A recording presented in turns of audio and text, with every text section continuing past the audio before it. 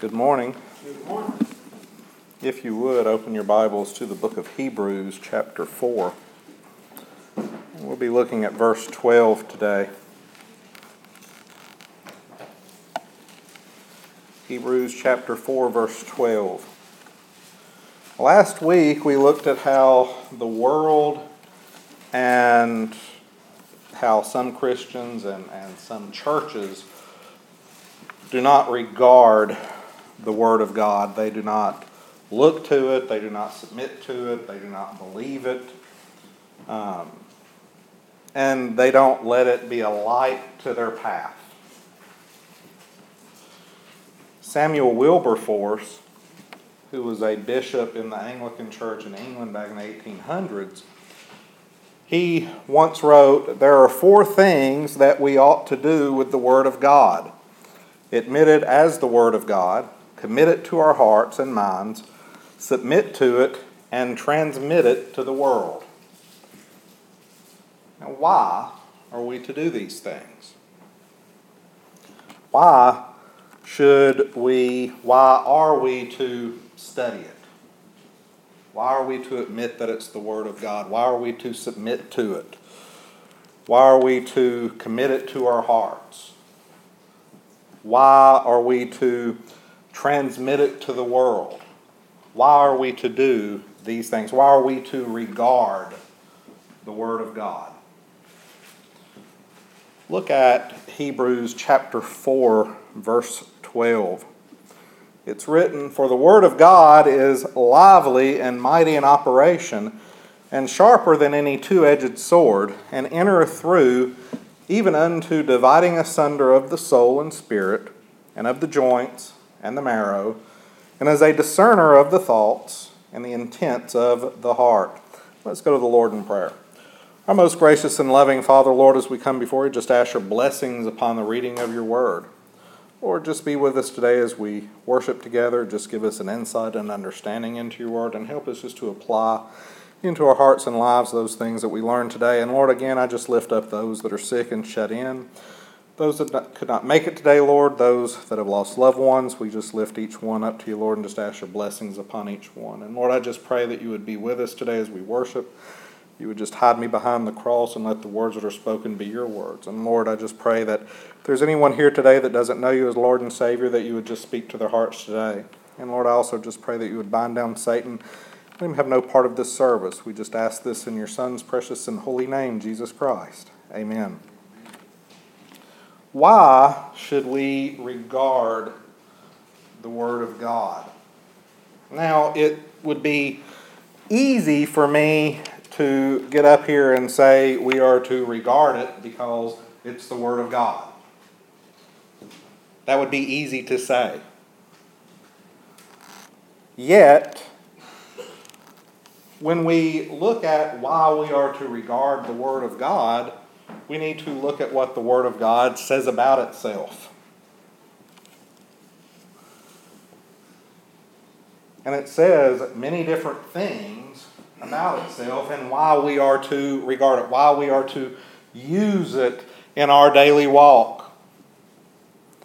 And today, what we're going to do is we're going to look at 4 reasons why we are to regard the Word of God, why we are to use the Word of God in our life. Now, there are many different reasons that we can look at.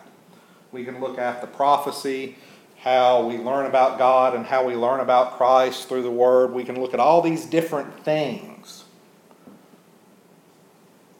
about the Word of God. But today what I want to do is I want to look at 4 things, and then the other aspects we will look at later on. And what we're going to look at today is that first, we find that the Bible is living and active. It's a living and active word. It is a sword that cuts. It's a sword that we are to use. Third, it's inspired. It's God-breathed. And then 4, it's profitable for us. So the first thing we're going to look at is that the Word of God is living and active. Look at what the writer of Hebrews says. He says, "For the word of God is lively and mighty in operation." Lively and mighty in operation. That means that it's living and active. It's a living word. It's an active word. Now, what does that mean? Where it says that it's living and active. Theologically, it means that it has power inherent to itself. It's powerful just because it is the Word of God. It has power inherent to itself. It's God's Word. He spoke it. He inspired it, and we'll look at that shortly. He gave it to us to use and to learn from. And if you were to turn to Matthew chapter 13 and you look at verses 1 through 23, you see that Christ likens the Word of God to a seed. A seed. Now, what do we know about a seed? Think about a seed. And right now, I'm picturing a seed for corn. And the only reason I'm picturing a seed from corn is because this morning my mother said that in their garden, raccoons got into their corn. And I can just imagine 4 little fat raccoons running around with corn in their paws. But think about that seed. Now, is that seed alive or dead? If you were holding a seed in your hand, is that seed alive or dead? It's alive. It's not doing anything while you're holding it in your hand, but it's alive. Now, what would happen if you were to plant that seed in the dirt? And then you were to water it. And then you were to give it sunlight. It would start to be active. Then it would sprout. And then it would start growing roots. And then it would start to grow above ground and get bigger and bigger and bigger. And then finally, it would start to bear fruit of itself. And then it would start to produce seed. The Word of God is the same way. It's living and it's active. But I want you to think about something. Just like the seed, if you just put it in your hand and then you do nothing with it, it's not going to do anything. For the Word of God to be active, it has to find root in our heart. And then what happens? Once it finds good root in our heart, it starts to grow. We start to grow spiritually. And the root becomes firmer and greater. And then one day, what happens?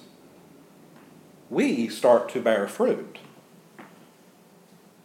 And as we are bearing fruit, what are we doing? We are transmitting the Word to others.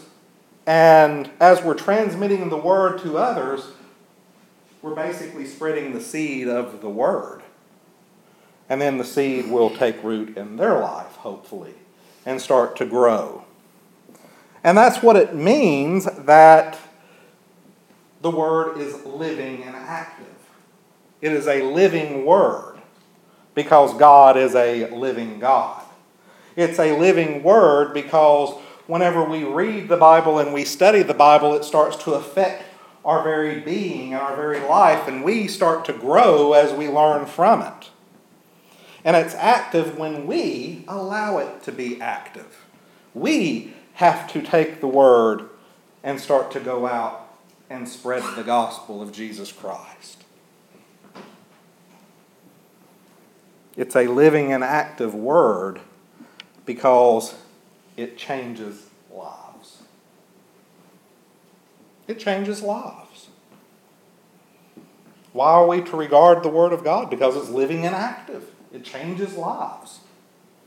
And it changes our life, and it changes the lives, or should change the life of everybody that we come in contact with whenever we're spreading the Word of God. But as it changes lives, what we find in the Scripture is that the Word of God is described as a sword, a double-edged sword. Look at what the writer of Hebrews says. He says, "It's sharper than any two-edged sword, and entereth through even unto the dividing asunder of the soul and of the spirit, and of the joints and of the marrow, and is a discerner of the thoughts and the intents of the heart." Picture a Roman sword. Roman sword, the blade was generally about this long. And it was a two-edged blade. And it was used as an offensive weapon and a defensive weapon. They would use it for offense and defense.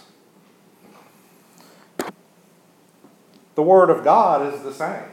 It's an offensive weapon and a defensive weapon for us, and we'll look at that shortly. But I want you to think about something. When you think about the Word of God being a sword, look at what the Bible says. In Revelation 2:12, Jesus says, "And to the angel of the church at Pergamos write, Thus saith he which hath that sharp sword with two edges." In Revelation 1:16, it says that Jesus has the Word of God. He has that sharp sword coming out of his mouth.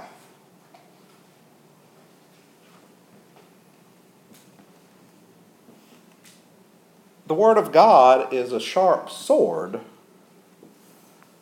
because it cuts. When Jesus used the Word, when he would talk to the scribes and Pharisees, what was he doing? He was cutting them. He was cutting down through them to their heart. He was pointing out their faults and how they were interpreting the law and what they were doing. That's what the Bible does as a sword. It cuts us. It shows us our faults. And what happens when we get hurt? When we get cut, it hurts. What happens when we see our faults? It hurts.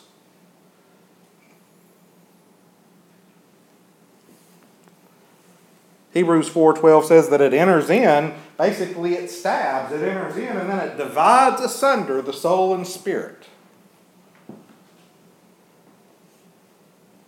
Basically, it divides our very nature. Whenever we read the Word of God and the Holy Spirit starts to convict us of our sin, based on the Word, what happens?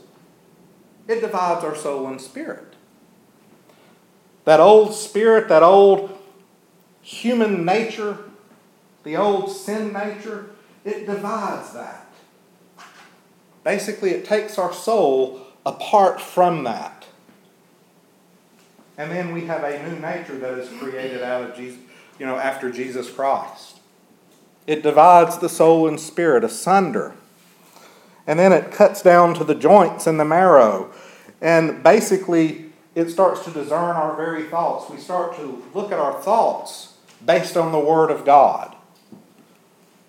And what do we find about our thoughts? And many times our thoughts are evil. And it shows that to us. It points that out. It shows the intents of our heart, whether the intents of our heart are for good or for evil. It's a sword that does that. It cuts deep into us. It helps us to distinguish between right and wrong. It helps us to distinguish between good and evil. It helps us to do all of these different things, but it also tells us what is sinful, what is right and wrong, what is good and evil. And it helps us to strive to live a life that frees us from sin. That's why David writes in the Psalm that it's a light, it's a light to our path. It lights our path. It guides us when we let it guide us. That's the key. We have to let the Word of God guide us. We have to let it light our path, and we do that by using it as a tool.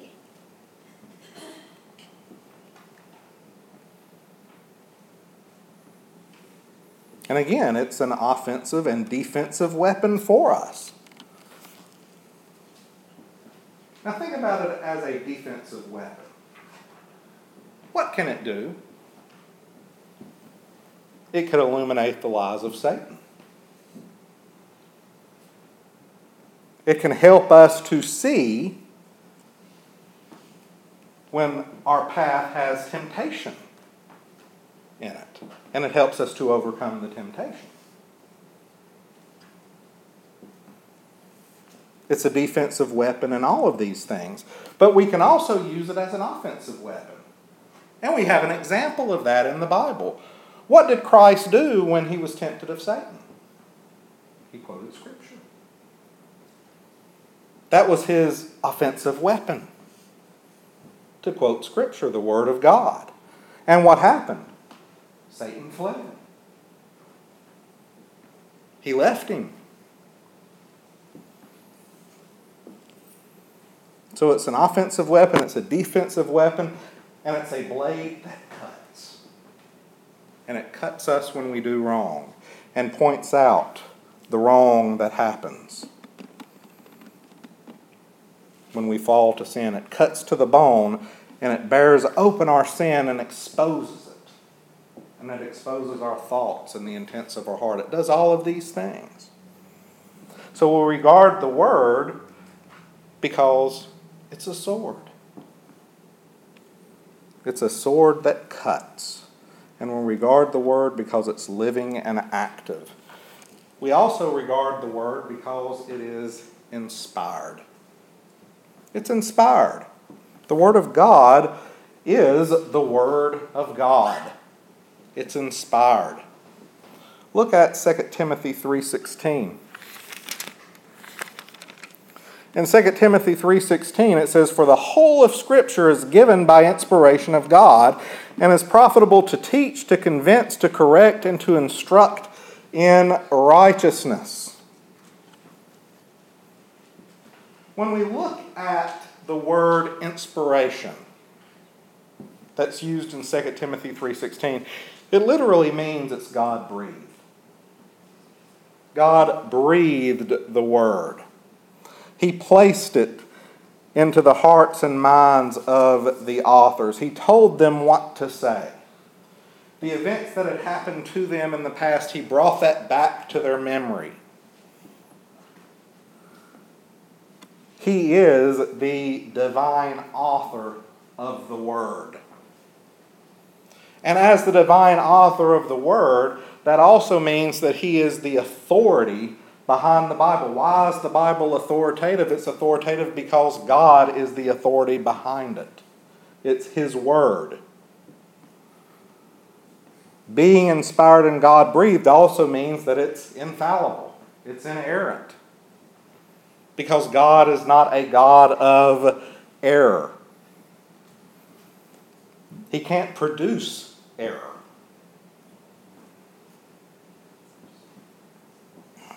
He is not the author of error. And we see this when we look at Psalm 19, verse 7. In Psalm 19, verse 7, it says, "The law of the Lord is perfect." The law of the Lord is perfect. And then when we look at that verse, it also says, "and converting the soul." It's perfect and it converts the soul. It's perfect because God is perfect.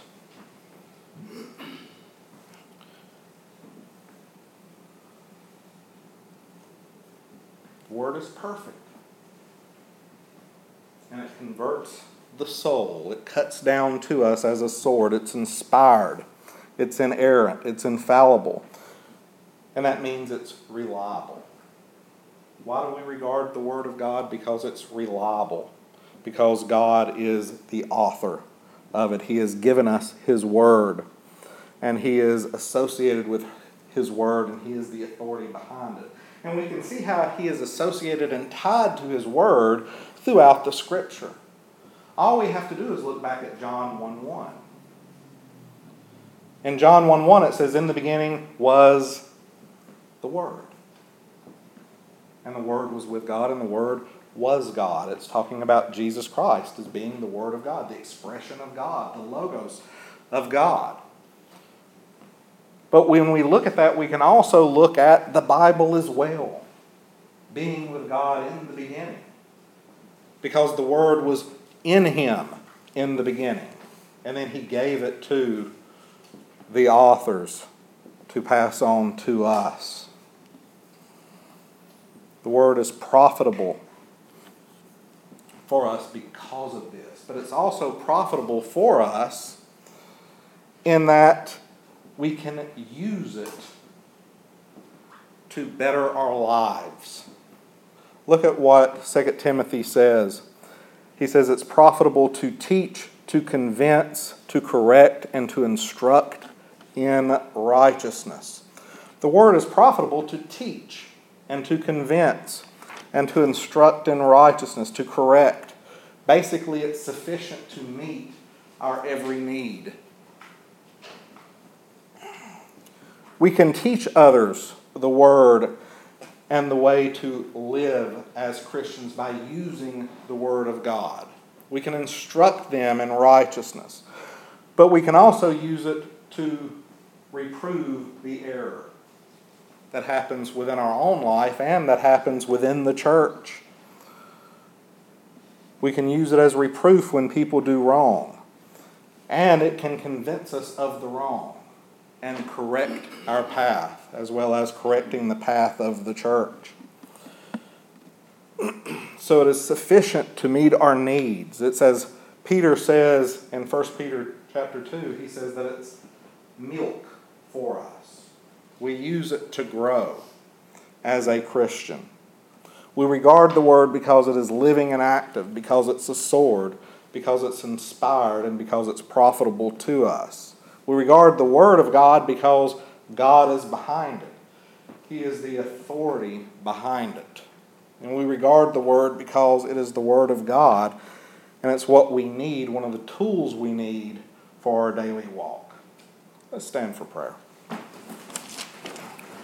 Our most gracious and loving Father, Lord, as we come before you, I just thank you, Lord, for this day. I thank you, Lord, for all the many blessings that you've given us. Lord, I just pray that you would be with us as we go into this time of invitation. Again, Lord, if there is anyone here today that doesn't know you as Lord and Savior, I pray that you would speak to their hearts. Again, Lord, we just thank you for this day and the many blessings of it. We just ask this in your Son's precious and holy name, Jesus Christ. Amen.